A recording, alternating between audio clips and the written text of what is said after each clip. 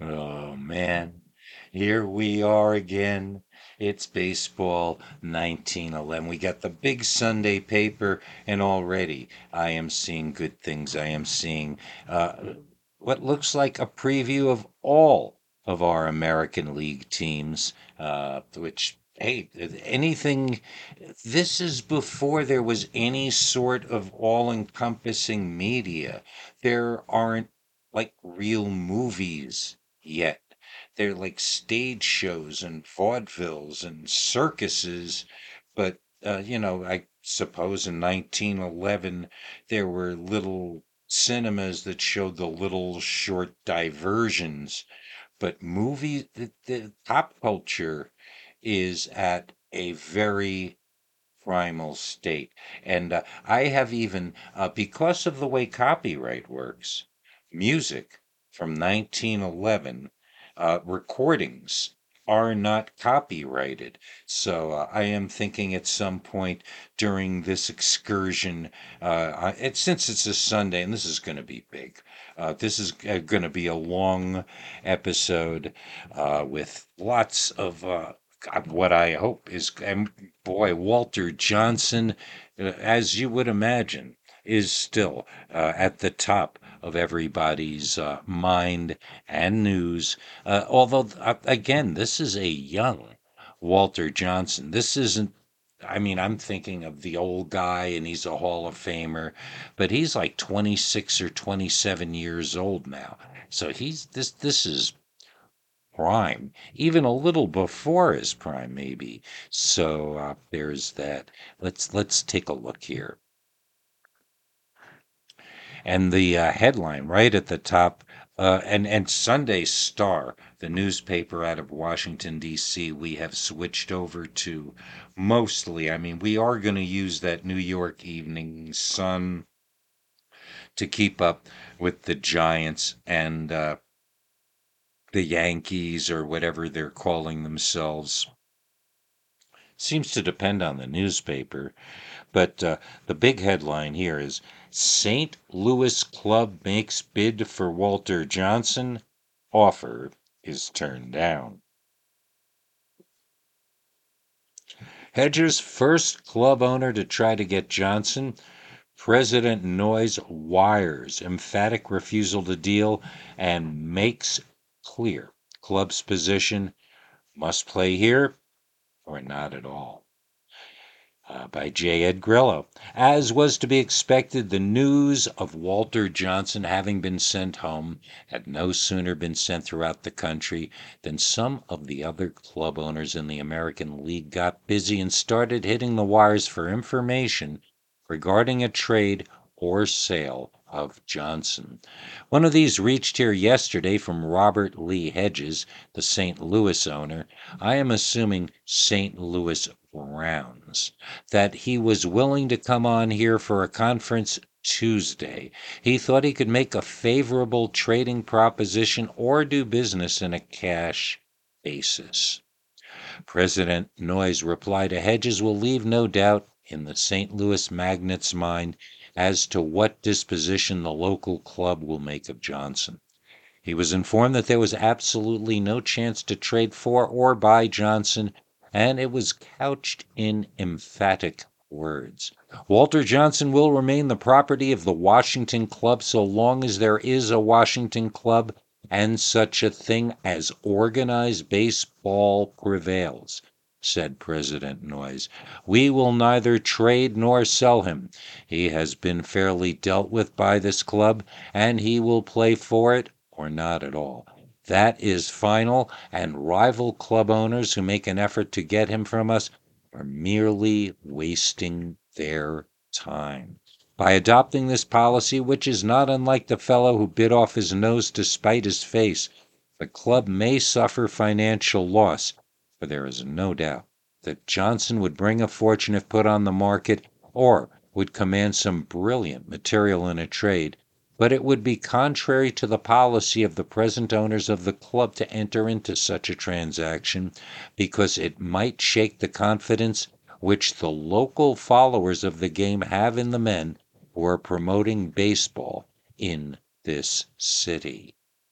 For many years, the Washington Club was conducted for no other purpose than to develop ball players for other clubs in the circuit. No effort was made to get a winner here, but the public did not object when the club was finally taken away from the city. But under present regime, a new state of affairs is in vogue.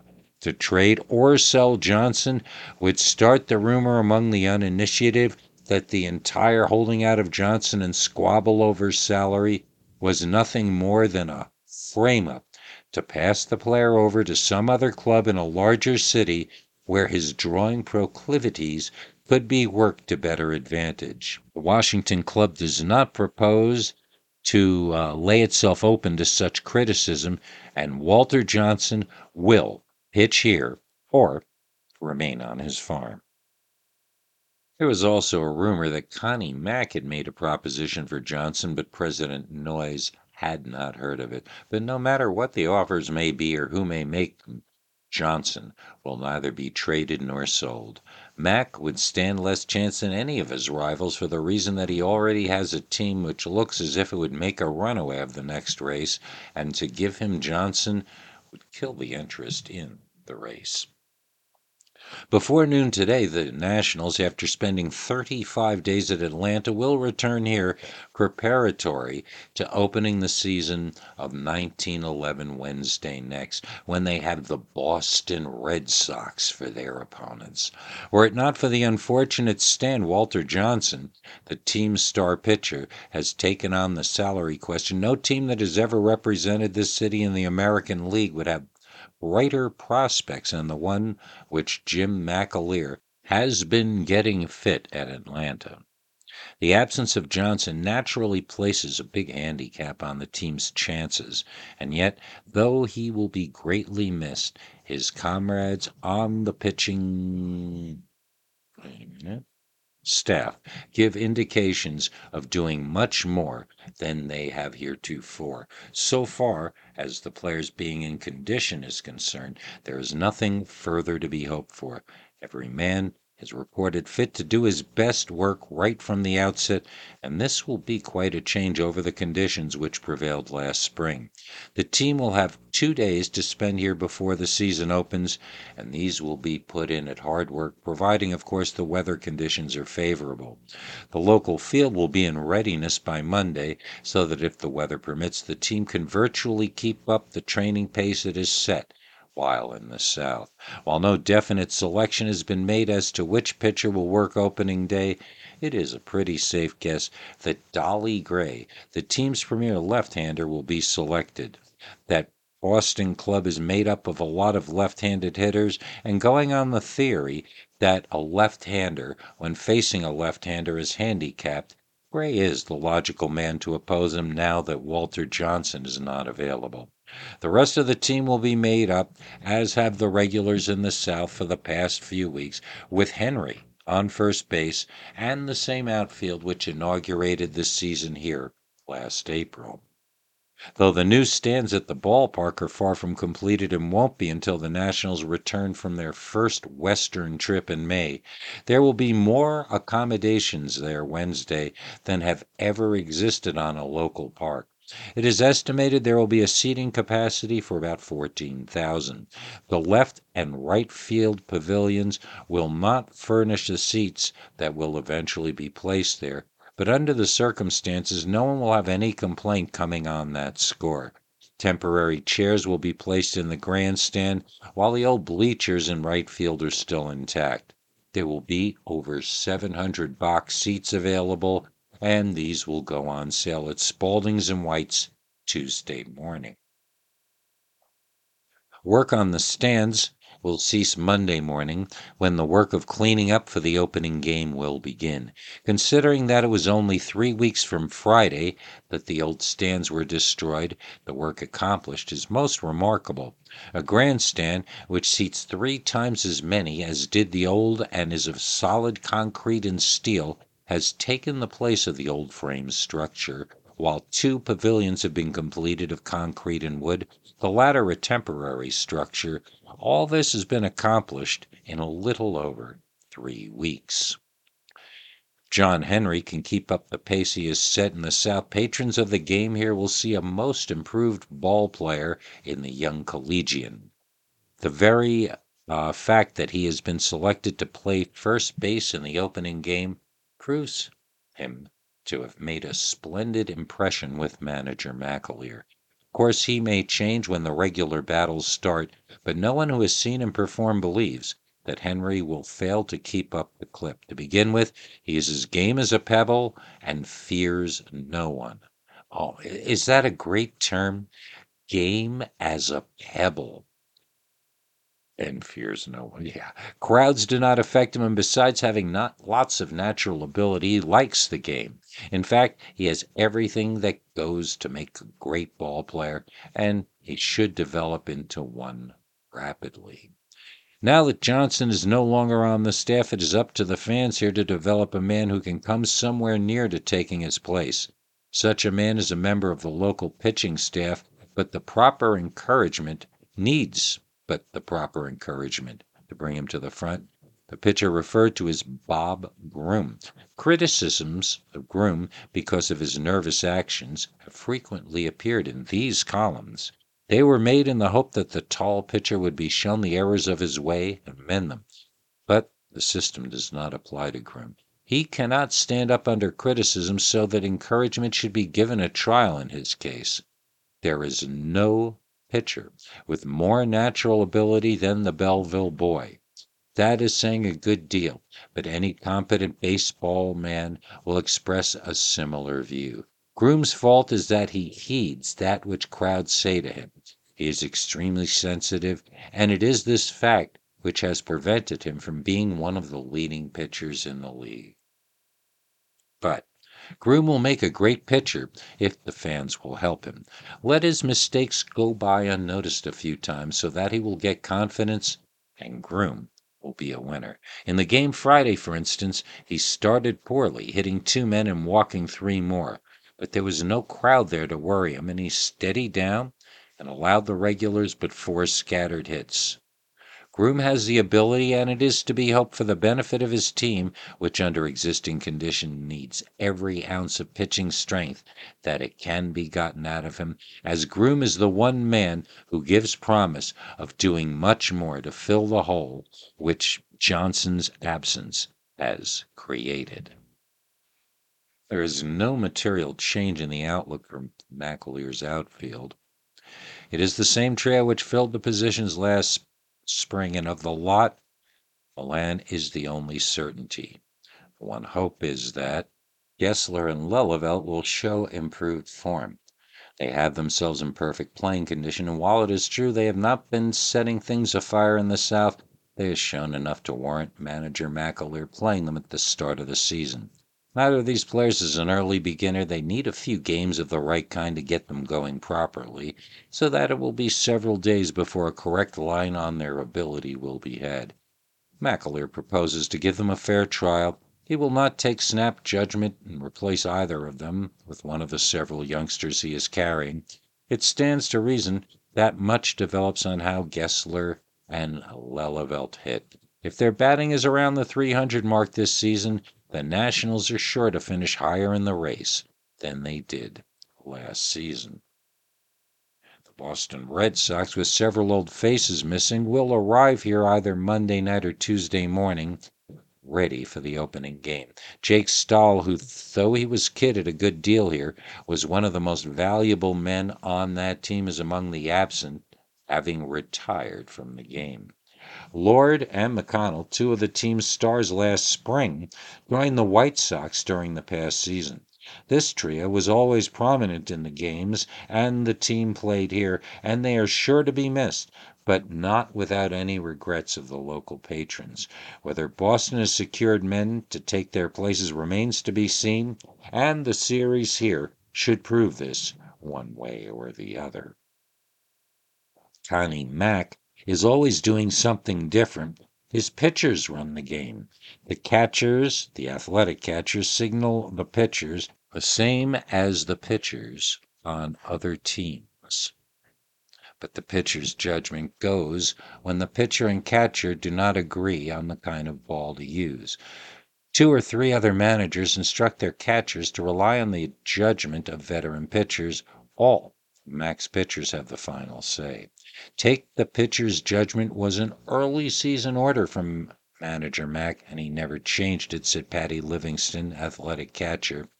Chief Bender and Eddie Plank used their own judgment the season before last and did so well, the rule was made general. Everybody must use his head is one of Connie's rules. One advantage of the pitcher's judgment counting is in the help he gets from the infielders. Our infielders were the pitcher's advisors. They watched the batters as closely as the battery men. That was part of their work. Connie doesn't count a stolen base on the catcher. It is between the pitcher and catcher. No catcher can get a base runner who is allowed too much of a lead, is the way Connie puts it. There was never a call down for the pitcher or catcher when Connie believed a fastball should have been used instead of a curve or vice versa. We were expected to know what to do. Advice came before or after games, and then it was up to both pitcher and catcher. Mac does a lot of things different from other managers I have played for. Every man on the team has his ear when a suggestion is offered. We were all called upon to dig up something at daily dope meetings. Getting the dope on all of the opposition, I guess. That's a good term. Dope, unfortunately, kind of got ruined by the drug trade. But dope just used to just mean information or a stupid person. Yeah, you dope.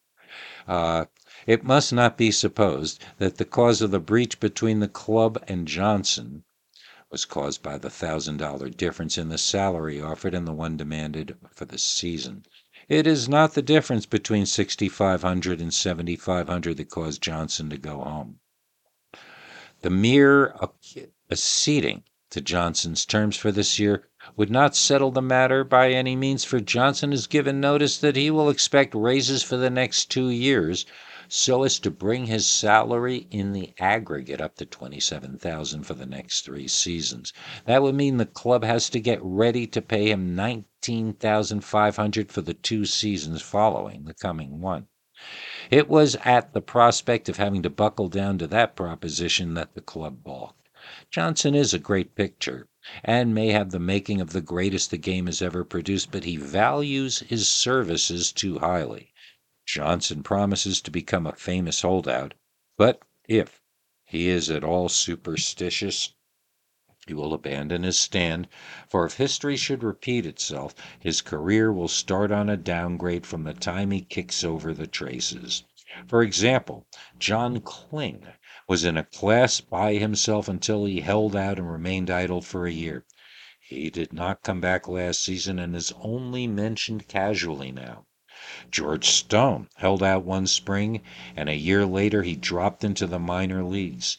Nothing like this may happen to Johnson, but it is well worth considering while he has hours for thought down on the farm.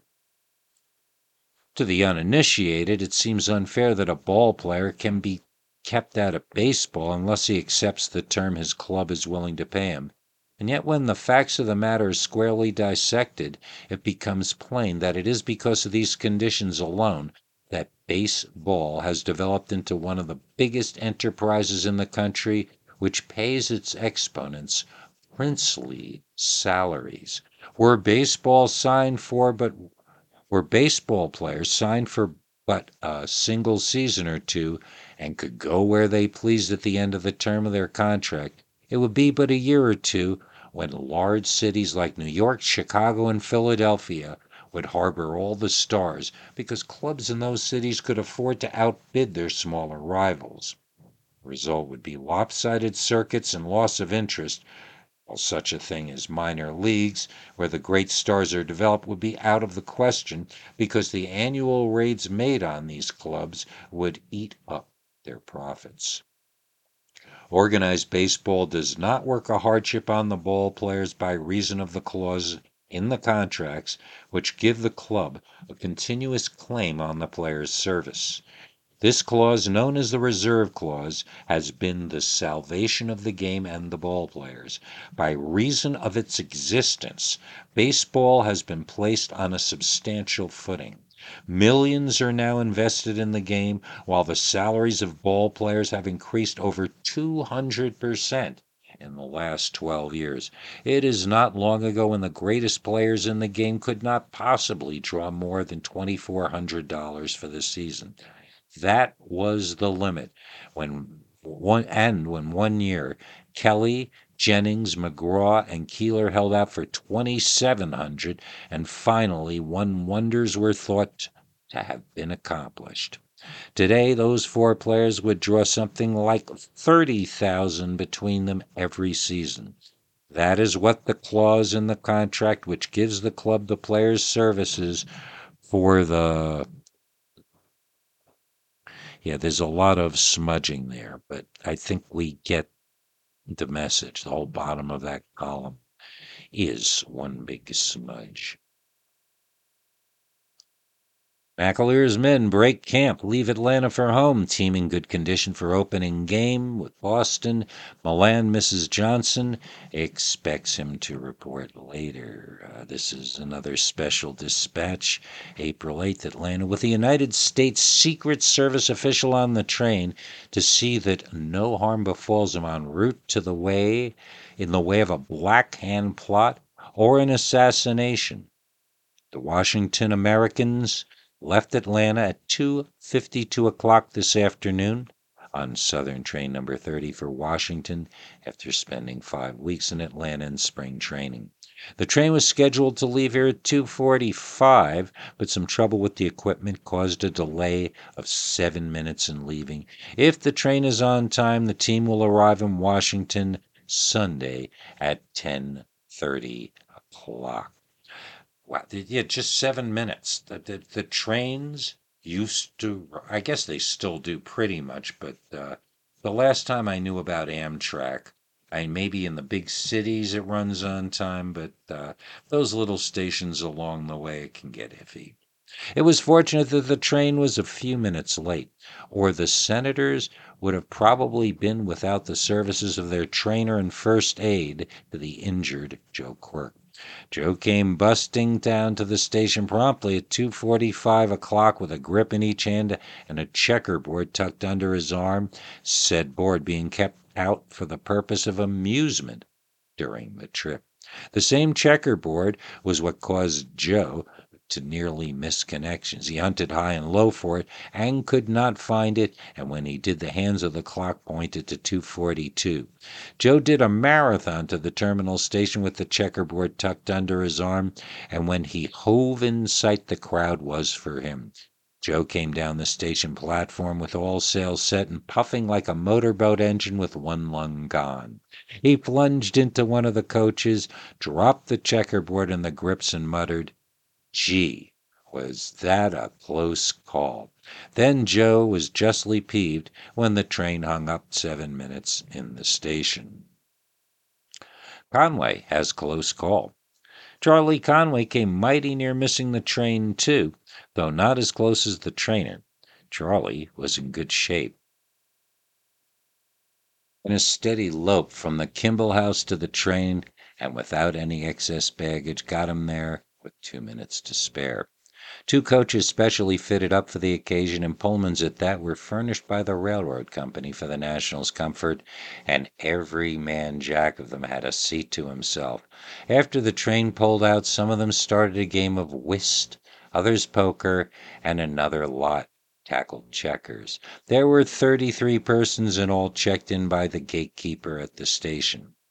The Secret Service man mentioned above is Bill Nye, who has been manager of the Atlanta Automobile Speedway for the past 2 years, but is en route to Washington to see his former chief and receive his assignment of territory for a return to duty. The rest of the party were Mr. and Mrs. James McAleer, Mr. and Mrs. Tom Hughes, Assistant Secretary Billy Lemon, and several correspondents, Clyde Milan, Jack Lelevitt, Harry Gessler, Charlie Conway, Andy Keefe, Warren Miller, Norman Elberfeld, George McBride, Bill Cunningham, John Henry, John Summerlot, Dave Bunting, Charlie Schaefer, William Conroy, Eddie Ainsmith, Charlie Street, Bob Groom, Dolly Gray, Dixie Walker, Doc Moyer, Fred Sherry, Harvey Bussey, and Bill Odie. Billy Lemon showed his importance, by the way. He walked up and down outside the train, watching the boys like he was a mother hen watching her brood of chickens.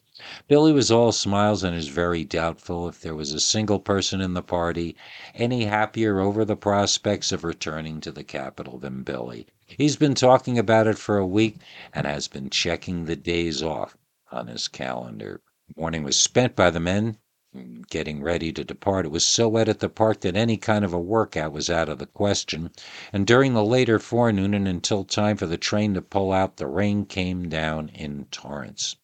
The boys had a great time at the clubhouse, and the Bowery quartet of Gessler, Schaefer, Elberfield, and Ainsmith, those German boys, rendered several very pretty little ditties. Ah, the singing guys. Every man on the Washington Club, with the possible exception of Germany Schaefer, who is still suffering from a cold in his back, can be said to be in perfect shape and ready for the tap of the gong. Even Bill Cunningham, who reported overweight and was worked the hardest of any man on the squad, has, with the assistance of the rubber shirt brought into play, reduced to the proper fighting trim. Oh man, I had to pull out the rubber shirt. Ooh. Milan Mrs. Johnson. Clyde Milan was the only man in the party who was not in the best of humor over the prospect of returning home. Zeb missed Walter Johnson in the party and plainly showed the effects of the absence of Rumi. Zeb cannot be cheered up for any length of time, but he is certain that Walter and the club will eventually come to terms. Manager McAleer left the impression before he started for the train that Dolly Gray would be his selection to twirl the opening game against Boston. Dolly's in the best shape of any of the twirlers and has everything this year. Washington fans are going to be very agreeably surprised when they see him in action. As to the batting order for the opening game, it will probably be the same as the one the regulars have been using in the games with the Shamrocks for the past week. Here it is. Milan, center field. Elberfield, third base. Lulevelt, left field. Cunningham, second base. Gessler, right field. McBride, shortstop. Henry, first base. Street, catcher. Gray, pitcher. Manager McAleer has definitely decided upon using Henry at first base for his hitting. The Amherst lad pounding the pill for keeps all during the spring season and showing up in fielding in even better shape than Summerlot. Looks now like McAleer will keep Henry on the initial sack. Of the 28 men who came to Atlanta with the Nationals, 4 have gone elsewhere. Walter Johnson has returned to his home as the result of the ultimatum issued by McAleer. Doc Ralston sold to Columbus. Charlie Swain sold to Vancouver, and Fred Corbin left with Atlanta as ground rent man. To return to Atlanta. Manager Jordan is very much pleased over the Nationals deciding to come back again next season. Will make his spring training plans accordingly. He will not book many games with other big leaguers, but will play the Senators if McAleer is willing. Jordan insists the weather during the present spring has been the exception to the rule and that the teams will get into good shape in a week and will be able to play games right away. Manager McAleer made arrangements with Joe Kelly, manager of the Toronto club, while that team was in Atlanta for a series of games in Washington next spring, though no dates were set.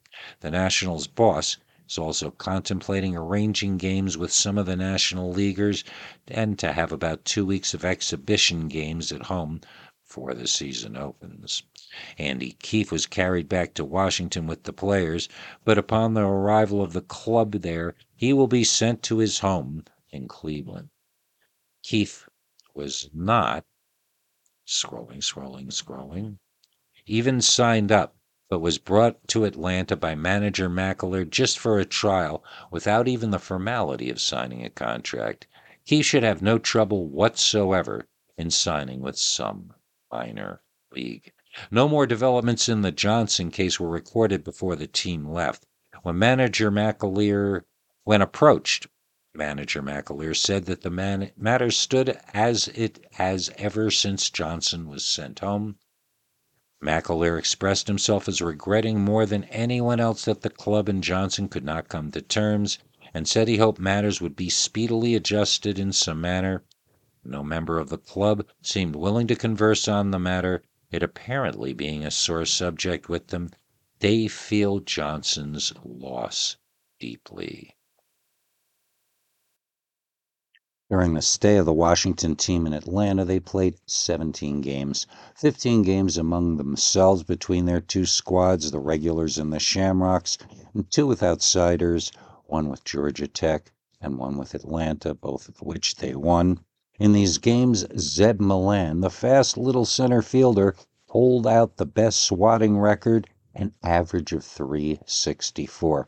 Corbin, whom McAleer turned over to Atlanta, and Warren Miller, the young outfield, whom Atlanta came mighty near getting, tying up for second place honors with averages of .333.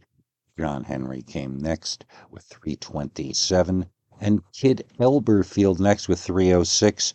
Charlie Street was the only other .300 hitter, his mark being just that. Milan leads with that. Milan made the greatest number of hits, 20.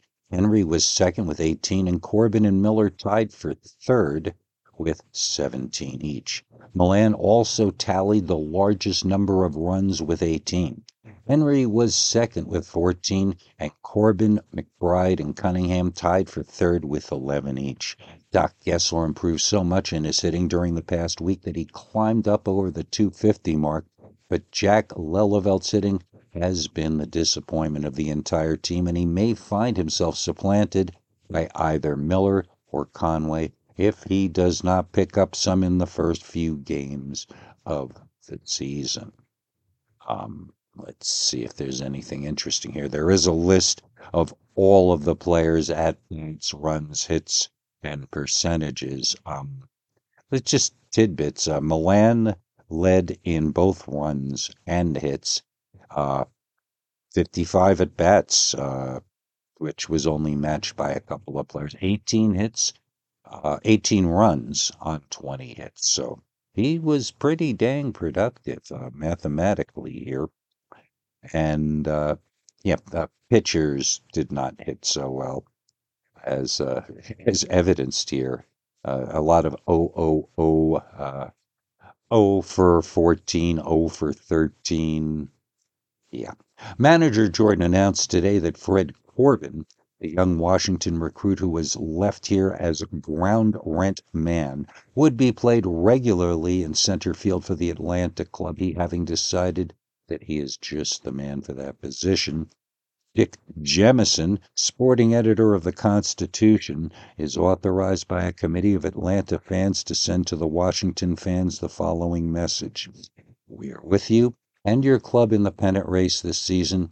You have a fine bunch of players and the most gentlemanly bunch that ever trained here. And, well, sir, how we're going to do this, because there's so much more in this Sunday paper, is we're going to do this in two parts because we've got all the reviews of the American League teams, as I said earlier, and there's also a bunch more squibs and bits that should be entered. I mean, are we in a hurry? We're taking, as long as we're doing this, I think the detail is useful. If anybody feels differently, certainly let me know. And your thoughts will be taken into consideration. We're producing this on the fly, on a shoestring, literally. And in any case, if you have any comments or what have you, contact me at kpqr.torc@gmail.com.